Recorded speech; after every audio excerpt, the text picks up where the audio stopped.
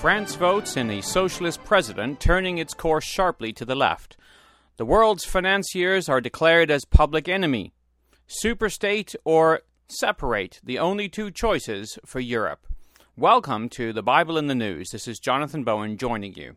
France has taken a sharp turn to the left these past few weeks with the election of François Hollande and the defeat of Nicolas Sarkozy.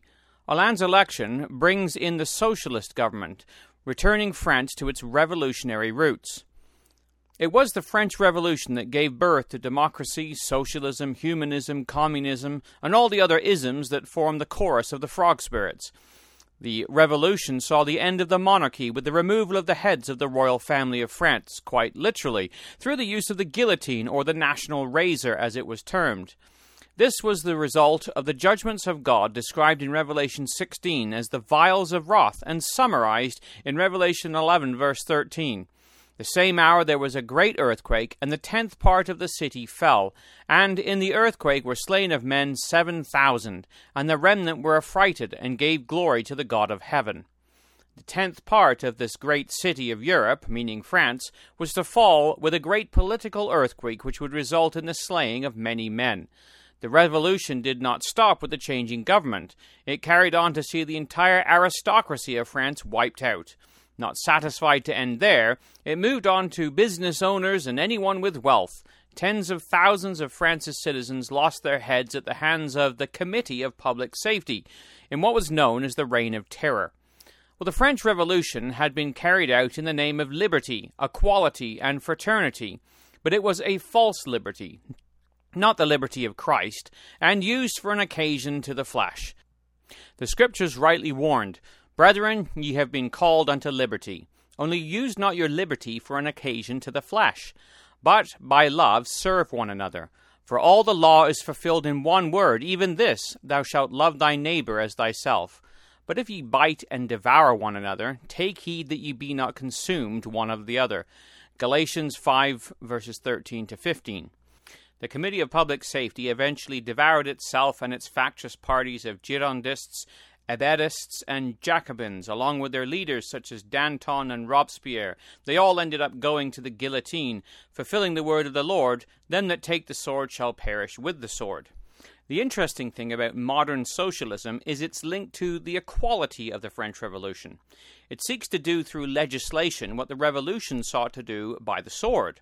Although under the guise of fraternity, or brotherhood and love of man, it is really rooted in covetousness, taking one man's possessions by force of arms or law and giving them to another.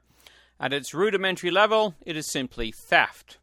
François Hollande's election has seen an immediate sweep into this mindset. Time World reported this week, Hollande's fellow socialist prime minister, Jean-Marc Ayrault, said in a May 30th interview with Newsweek L'Express that new regulations will soon be imposed on state-controlled companies to prohibit top executive salaries from exceeding those of lowest-paid employees by a ratio of 20 to 1. Were that not enough to send shudders through the pinstripe set, Ayrault also said that the rules would not only apply to newly hired managers at public businesses, but also extending to existing contracts. "I believe in the patriotism of managers who can understand that the financial crisis demands political and economic elites to set an example," he told L'Express. Well, patriotism is a phrase pulled from the French Revolution, where revolutionaries were termed patriots, while their supporters of the royalty were called the royalists and traitors against the people. Fortune magazine added to this by reporting the following. Hollande wants to tax France to death. Anyone making more than €1,000,000 a year will see their tax rate go from 45% to a mind-blowing 75%. He'll then stick it to the banks, raising their taxes by 15%. He says he will raise the minimum wage, cancel spending cuts, hire back thousands of government workers, and roll back the retirement age from 62 to 60. He also wants to increase government spending to sponsor large infrastructure projects, all in a bid to spur economic growth. The article continues, to avoid financial firms from leaving in droves, Hollande will most likely push for the tax to be implemented across the European Union. Well, all of this signals an about-face turn for France, turning from the right dramatically to the socialist left, with promise of salvation through social spending. It also signifies the direction France will be pushing the European Union. Interestingly, in a debate on socialism held in 1909 between a Mr. F. G. Janaway, a Christadelphian, and Reverend N. E. Ergeton Swan, a Catholic, Mr. Janaway called as a witness the French Revolution, wherein he stated, "Socialism was tried on a large scale. Laws were passed to do away with misery and poverty.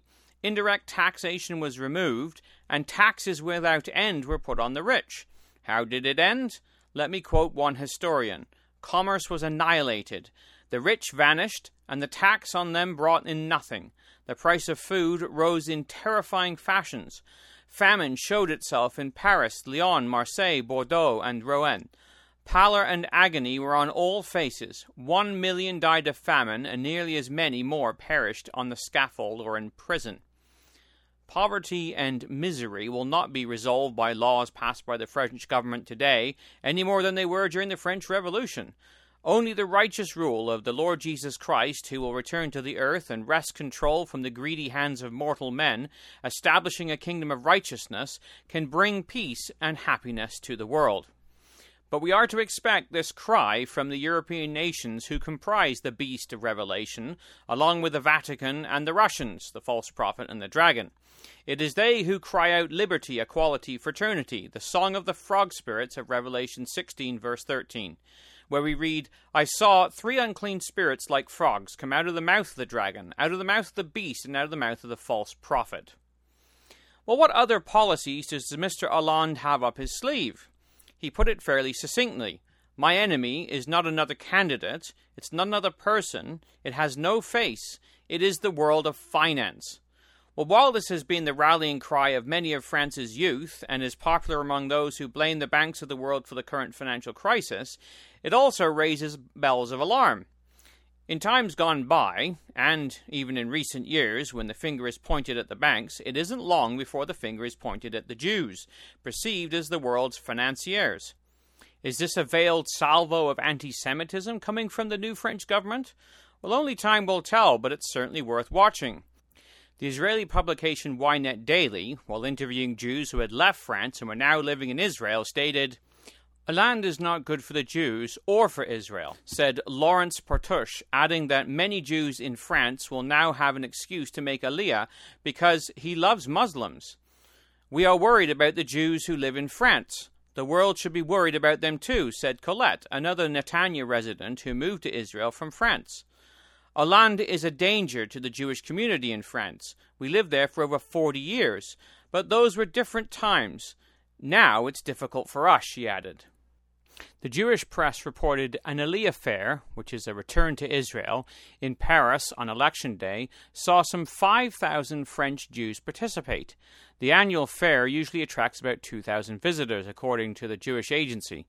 Agency chairman Natan Sharansky, member of Knesset and former Russian refusnik, who attended the fair, commented, "I cannot recall having seen such a massive number of people interested in Aliyah since the days when lines of people stretched out in the Israeli embassy in Moscow."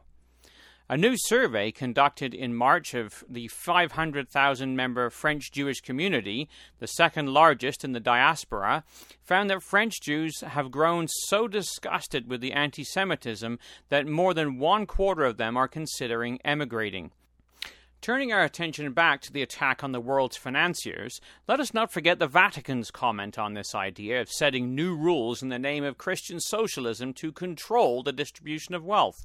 In July of 2009, Pope Benedict XVI issued an encyclical letter entitled Caritas in Verite, or Charity in Truth. He said, "The current crisis obliges us to replan our journey and to set ourselves new rules and to discover new forms of commitment, to build on positive experiences and to reject the negative ones. The crisis thus becomes an opportunity for discernment in which to shape a new vision for the future. In this spirit of confidence rather than resignation, it is appropriate to address the difficulties of the present time." He continues, "In the face of the unrelenting growth of global interdependence, there is a strongly felt need, even in the midst of a global recession, for a reform of the United Nations Organization, and likewise of economic institutions and international finance, so that the concept of the family of nations can acquire real teeth. Such authority would need to be universally recognized and to be vested with the effective power to ensure security for all, regard for justice, and respect for rights."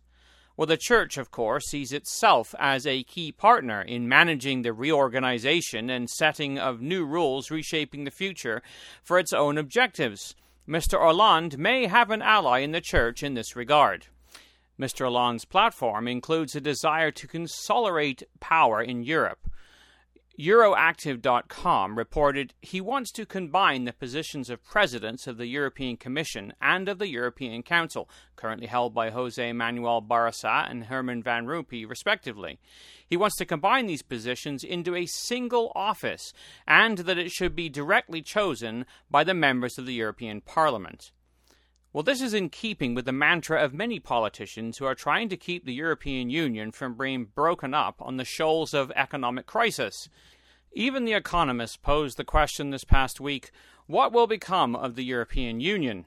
One road leads to a full breakup of the euro, with all its economic and political repercussions. The other involves an unprecedented transfer of wealth across Europe's borders, and in return a corresponding surrender of sovereignty. Separate or superstate.